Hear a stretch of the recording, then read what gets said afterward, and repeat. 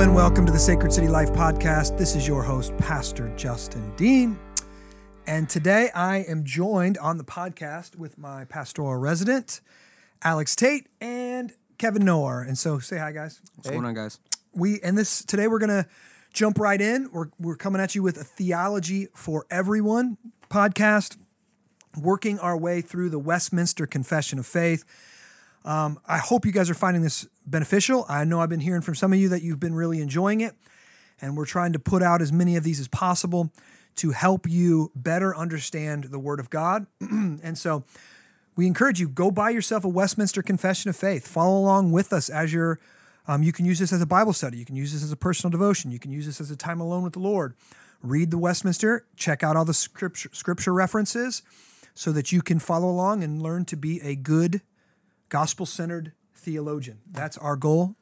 And so we are going to jump right back in to chapter 5 of Providence. So once again, we're talking about the providence of God. And I've just been so personally benefited from this section. I've been blessed by it. I have been intrigued by it. I've been convicted that, you know what, I don't think I've talked enough about the providence of God. I don't think I've relished in it and worshiped God because of his providence.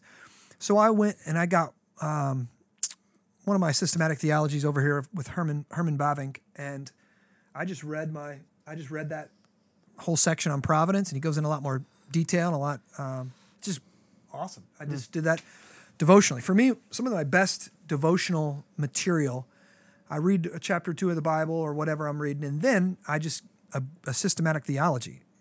I really love it. It's deep, and it's like chewing on a T-bone steak, and it helps me work through complex situations and complex thoughts about God, and just stirs worship in my heart. So, that's good. Amen. Yeah. So, are you reading that like a book, or are you just? Yeah, that's what I do. About I probably would say, the last 5 years or so, I've chosen a really thick book to slowly, like a systematic theology, or just like the Crucifixion by Fleming Rutledge, a book like that's really dense on one topic that's not practical. It's not about parenting or being a husband, or it's just about God or the cross or Christ. Yeah. And I just work through it a page or two a day, every single day. And by the end of the year, I usually get through it. So it could be a systematic theology, or last year I went through the works of John Newton, the first big book of John Newton. It was just pastoral letters that he wrote. Yeah. And so I worked through that. So I'm just, now I'm working through Bavinck. Yeah, because I asked that because a lot of people probably look at it and like, oh, this is like a dictionary for the Bible. Yeah, it kind of the is. way they see that, So I've got two over there. One's called, actually I have two copies. One is called The Wonderful Works of God, and the other one is, what was the other one called? Oh, I can't remember, but they're both, Unreasonable Faith by Herman Bavinck. And that's like the shorter version. It's still probably like 1,000 pages. But that's the shorter version. I read through that like 2 years ago, Unreasonable Faith. And then his Reformed Dogmatics, I'm looking over my shoulder here, 4 volumes, probably, 3,000 pages all together. Yeah. So I'm just working through one. So anyways, I'm reading through the section on providence, and it just stirred worship in my soul. So I'm excited to talk about it again today. Of providence, and we are at chapter 5, section 5? 4. Section 4. Okay, section 4. Article 4. Let me go ahead and read it. The almighty power, unsearchable wisdom, and infinite goodness of God so far manifest themselves in his providence. First off, let's just say, right away we're starting off with a good God, almighty power, unsearchable wisdom, infinite goodness. That's who we're talking about. Good. You know what I mean? Sometimes you just say God says, well, what God are we talking about? We're talking about the God of the Bible, who's almighty, powerful, unsearchable wisdom, and infinite goodness. Yeah. Boom. Okay. All of that manifests themselves in his providence. So we see his power, his wisdom, and his goodness through providence. That it extendeth itself even to the first fall and all other sins of angels and men.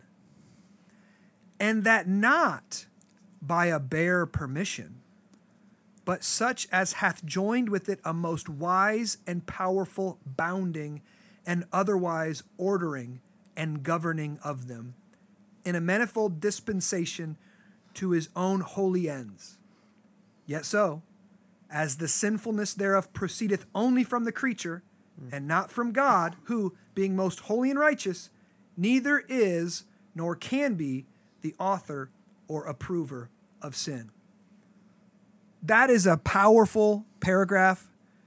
I know that is very dense, and if you're just listening to this and not following along, there's no way you followed with that paragraph. That was dense. But it's really important for us to talk about, and we need to get into it. So basically, what he's talking about right now is God's wisdom, power, and goodness are manifested through his providence, and his providence reaches even to the first sin and every sin after it. Okay? And not by a bare permission. Okay, so we're talking about how does God allow sin? How does God order, govern through sinful creatures? Is sin part of God's plan? Well, then who's responsible for it? Right? The creature or God? Well, that's what we're going to talk about. Okay, so let's get into that. Let's work our way slowly through it and then find our scriptures. Okay? The almighty power, unsearchable wisdom, and infinite goodness of God so far manifest themselves in his providence. So we see God's power, goodness, and wisdom through the works of his hand as seen in providence, okay? That providence extendeth itself even to the first fall. So God was governing, God was perfectly involved, God was perfectly in charge, even Adam and Eve's sin. And all other sins of angels and men. We got a scripture for that? Yeah, Romans. Oh, the depth of the riches and wisdom and knowledge of God. How unsearchable are his judgments and how inscrutable his ways. Inscrutable, I'm sorry. For who has known the mind of the Lord, or who has been his counselor? Boom. All right. Absolutely. And that not by bare permission. What scripture do we have for that? Not by bare permission. That's Acts. Acts 14:16? 14:16. In past generations, he allowed all the nations to walk in their own ways. Okay. Here's what we're getting at. For some people, they don't want God to be sovereign over everything. They want God to be kind of sovereign. But when anything bad comes into their life, who do they blame? God. Yeah. But there is a segment of the population when in the Christian church, when something bad comes into their life, they blame the devil. They blame other things, right? And when you say something like, when you talk about providence to them, they don't believe a good God is guiding even that difficulty into their life. They will say, well, he's just allowing it. He's just permitting it to happen, right? And so they're saying a bare permission is like God is kind of like, he's not actually orchestrating it. He's not actually governing it. He's just kind of allowing it. And the Westminster Divine says, nope, that's not how God's providence works. But such as hath joined with it a most wise and powerful bounding. That's a strange sentence. What do we have for a text there? 2 Kings 19:28. Because you have raged against me, and your complacency has come into my ears, I will put my hook in your nose and my bit in your mouth, and I will turn you back on the way by which you came. That's deep. Oh, man. God telling people what he's about to do and what they're about to do. That's just, here's what's going to happen. You're obstinate, but I'm going to put my hook in you, and I'm going to turn you around and get you exactly where I want you to be. Right. So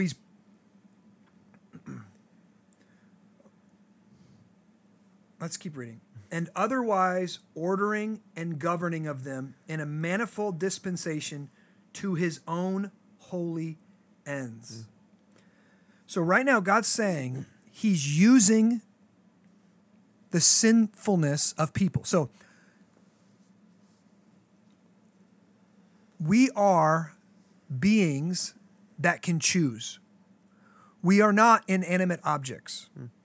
We've talked about on this podcast already the difference between first causes and secondary causes, right? God is the first cause. Our behavior are secondary causes. So let me give you this example. If I throw a baseball through that window, the baseball breaks the window, right? Mm-hmm. Who caused it? You caused it. I am the first cause of that situation, right? I threw the baseball, even though the baseball is the secondary cause, right? The baseball breaks the window itself. I caused it. I'm the primary cause, right? Mm-hmm. That is one way of seeing the world. You have God, the first mover, the primary cause, and then he set everything in motion, and then everything else that's all of us, all we are baseballs flying through the world. Our atoms are just baseballs. Everything we've got, all it is just baseballs. It's just what we do is caused by our DNA. Our DNA caused by our ancestry. Our ancestry caused by evolution, right? It's all just the Big Bang started it or God started it.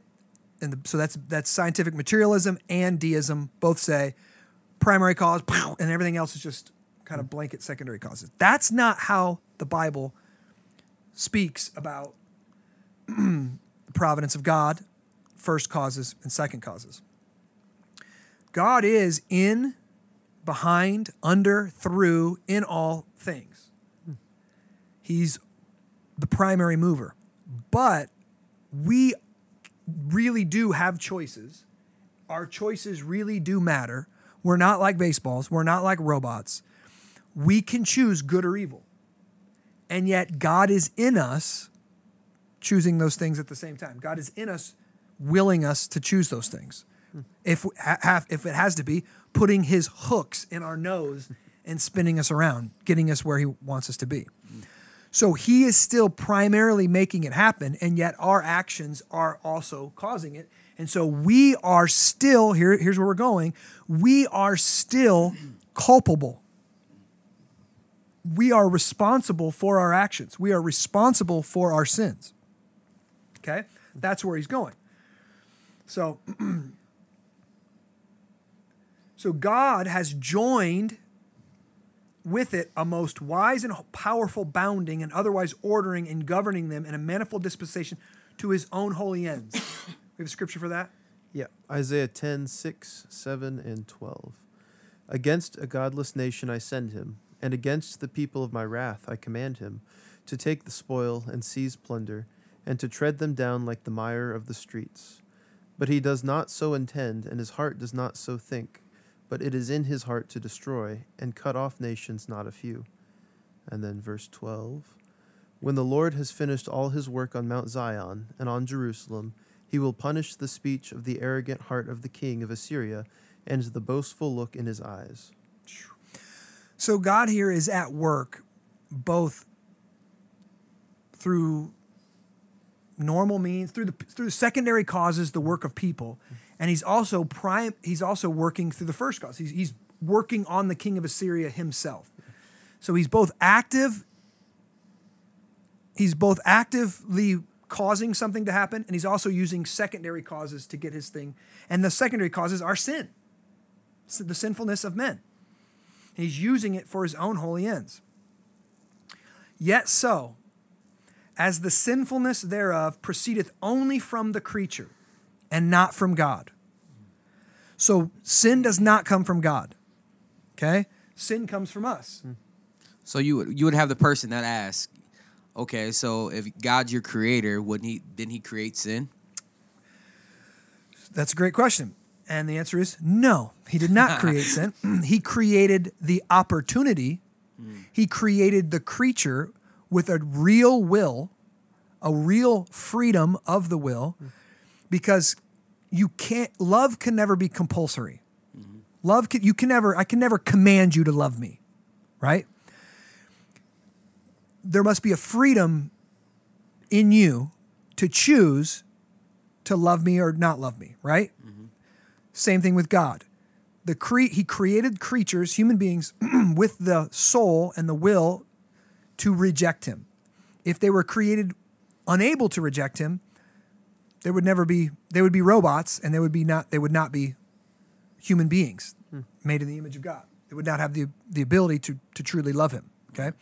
So the possibility of rejection has to be there. Okay?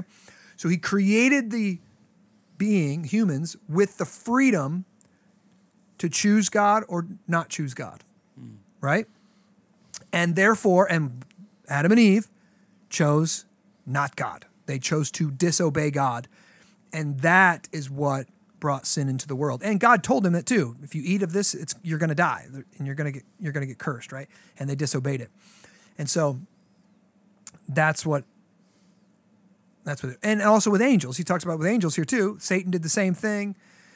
Satan rebelled against God, wanted God's throne, and was punished for it. Yeah.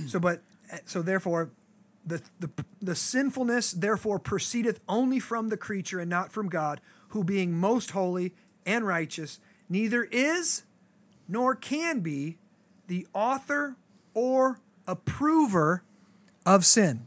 So, do we have a scripture for that? Yeah, James 1. James 1:13. Let no one say when he is tempted, I am being tempted by God. For God cannot be tempted with evil, and he himself tempts no one. But each person is tempted when he is lured and enticed by his own desires. Then desires, when it has conceived birth, gives birth to sin. And sin, when it is fully grown, brings forth death. Do not be deceived, my beloved brothers. Every good gift and every perfect gift is from above, coming down from the Father of lights, with whom there is no variation or shadow due to change. Okay. So God tempts no one. So this is the mystery, right? God orders, governs. He orders and governs the sins of men without causing them, without tempting them. That's the difficult mystery we're trying to walk here. But the point is, we have to keep, where the Bible is mysterious, we have to keep the mystery. We can't try to solve a question that the Bible doesn't solve. He absolutely says he is providential over everything, the sins of men, the sins that crucified Jesus, and yet he's ordering them and he's governing them and he's working in them and working through them, and yet he is not the cause of them. He is not the source of them. He is not tempting any man. So that is what Article 4 is all about.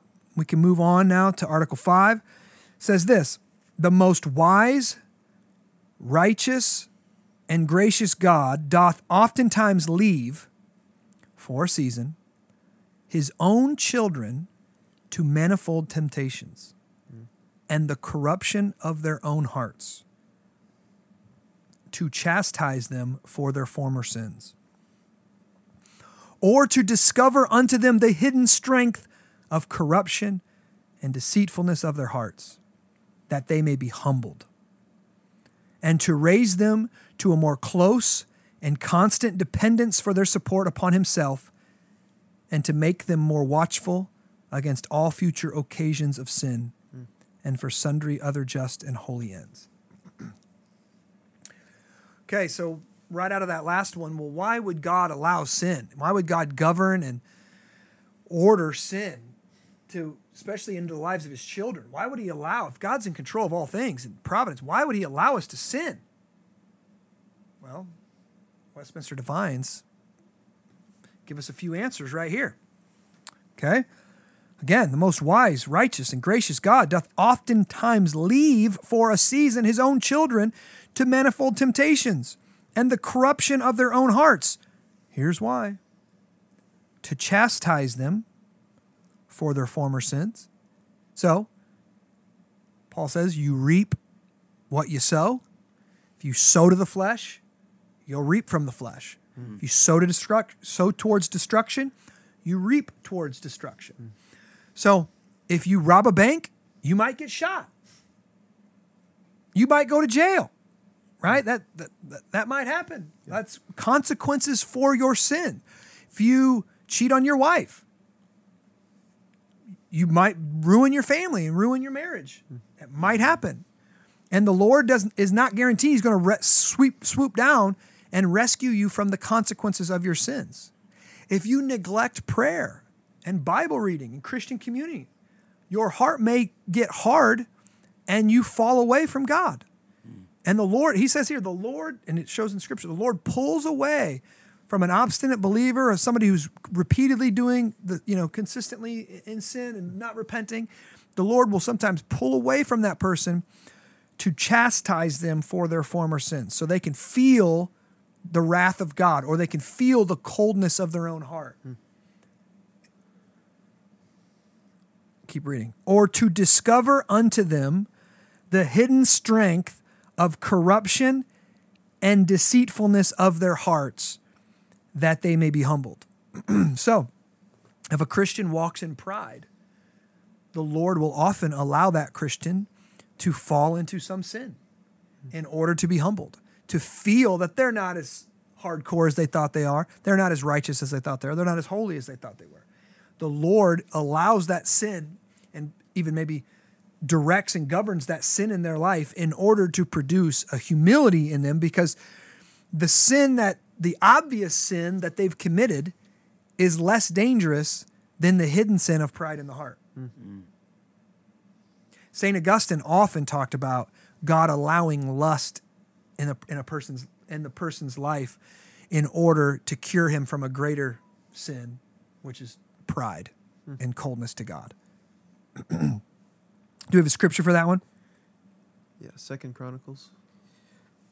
But Hezekiah did not make return according to the benefit done to him, for his heart was proud. Therefore the wrath came upon him in Judea and Jerusalem. But Hezekiah humbled himself for the pride of his heart, both he and the inhabitant of Jerusalem, so that the wrath of the Lord did not come upon him in the days of Hezekiah. Boom.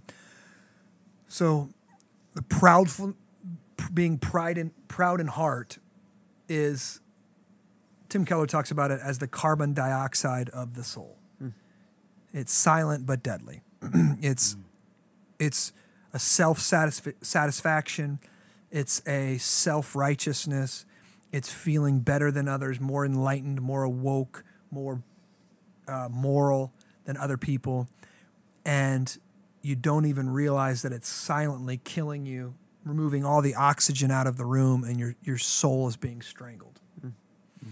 And so in order to cure you from a proud heart, he will allow you to sin in more obvious ways to humble you. Lose your temper. Like there is no, did I lose my temper? It's like someone's telling you. Yeah. It's like, did you yell? It's like pretty obvious if it happened. You know what I mean? Did I lust? It's probably pretty obvious. Did I look at something I shouldn't look at? Did I steal something? He'll allow you to do more obvious sins in order to provoke a humility in your soul to save you from hell. And to raise them, so he allows sin in your life, also to raise them to a more close and constant dependence for their support upon himself. So he allows sin in your life to let you realize that you're weak and you need to put your arm over his shoulder and you need him to carry you. You've got a bum knee. You can't walk this thing alone. and you are so weak in your temptation and weak in your resistance to sin that you are going to cling even more closely to Jesus to help you fight the fight of faith.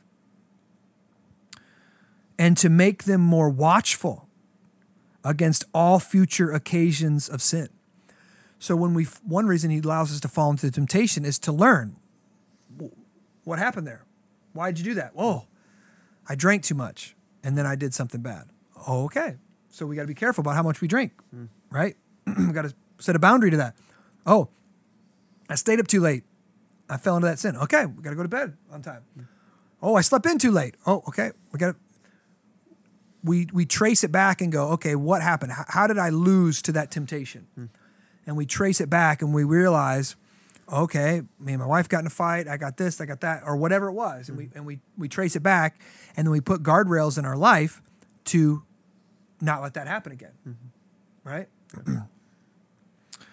To make them more watchful against all future occasions of sin and for sundry other just and holy ends. So he's got other reasons too. Do we have a scripture for that one? Should we before we get to the scripture though, should we be careful about putting so many things in place in our own lives where then God doesn't actually change our heart? Or is it a both and? It's definitely going to be a both and. Okay. I don't think we should ever be careful about being watchful. You know what I mean? Like, I think even if you don't struggle with temptation towards looking at pornography or something inappropriate, I think you should still have some kind of filter on your home. I say that because a lot of people will put like blocks on their phone, blocks on this, blocks on that, a reminder to this person if you went to a site. But is it actually changing your heart? So, That's what I was getting I to. get it. I think it's both. And yes, all those things will never change your heart. But what it might do is it could work towards changing your heart because you're having to have those conversations with somebody, and it's kind of consistent where it's like, man, it brings you to the end of yourself. People are aware of just how deep the problem is, how addicted you are. And so that would lead you to, hopefully, to cry out to God. But filters are never going to change your heart. No. Right.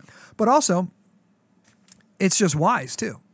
It's just wise because sometimes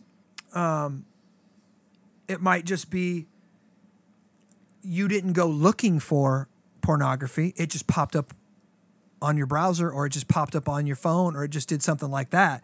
And if you would have had a block, it wouldn't have been an issue at all. Right? And so I think it's a both and. It's a both and type of situation. So did we have a scripture for that one? Yeah, Mark 14. Mark 14, 66 through 72. All right, I can grab that one.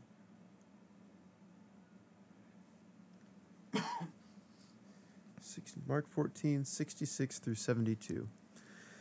And as Peter was below in the courtyard, one of the servant girls of the high priest came, and seeing Peter warming himself, she looked at him and said, "You also were with the Nazarene Jesus." But he denied it, saying, "I neither know nor understand what you mean." And he went out into the gateway, and the rooster crowed. And the servant girl saw him and began again to say to the bystanders, "This man is one of them." But again he denied it. And after a little while, the bystanders said again to Peter, "Certainly you are one of them, for you are a Galilean." But he began to invoke a curse on himself and swear, "I do not know this man of whom you speak." And immediately the rooster crowed a second time. And Peter remembered how Jesus had said to him, "Before the rooster crows twice, you will deny me 3 times." And he broke down and wept. So we see here God ordaining and governing the sin of Peter, and that sin brings about godly grief and repentance in Peter, who thought he was pretty awesome. "I'll never deny you. I'm the one. I'm the man." He was cutting off ears for Jesus. Yeah, he was very bold, and yet he was very proud in heart and didn't recognize the deceitfulness of his own heart, the seriousness of his own sin, the weakness of his own flesh. And so God allows him to fall in order to teach him a lesson And though Jesus restores him and strengthens him and gives him a lot of grace and sends him on a mission to strengthen his brothers. So we see the restoration of Peter as well. So God has a plan for sin. God uses the sins of people to accomplish his own works, his own deeds, to sanctify us. He uses our own sin against our flesh for our good. He allows us to sin in such a way to make us more humble, more dependent upon him, to seek his grace. Of course, he used the sin of the people that crucified Jesus to accomplish the work of the cross for us. And so we can be confident that he is working all things for our good to those who are called according to his purpose. And yet men are still culpable. Men are still responsible. Men are still guilty for their own sins. Okay? They cannot push that back on God and say, well, you did it. You made me this way. Nope. He's the Almighty God. So, all right. That's Article 4 and Article 5 on providence. God is providential even over the sins of angels and men. And he doesn't just allow it to happen, but he's actually governing it and ordering them. And he's got his own purposes to accomplish it. So that's great. Your sins are in the plan of God, and you're not screwing up God's plan. So humble yourself, repent of your sin, and trust Christ as your Savior and worship him as your Lord. Okay? All right, guys, hopefully this was helpful to you. We love you. If you've got any questions, go ahead and send me an email, justindean@sacredcitychurch.com. Like, comment, and subscribe. Share this on wherever social media. We'd love to get this podcast out to as many people as possible. God bless you.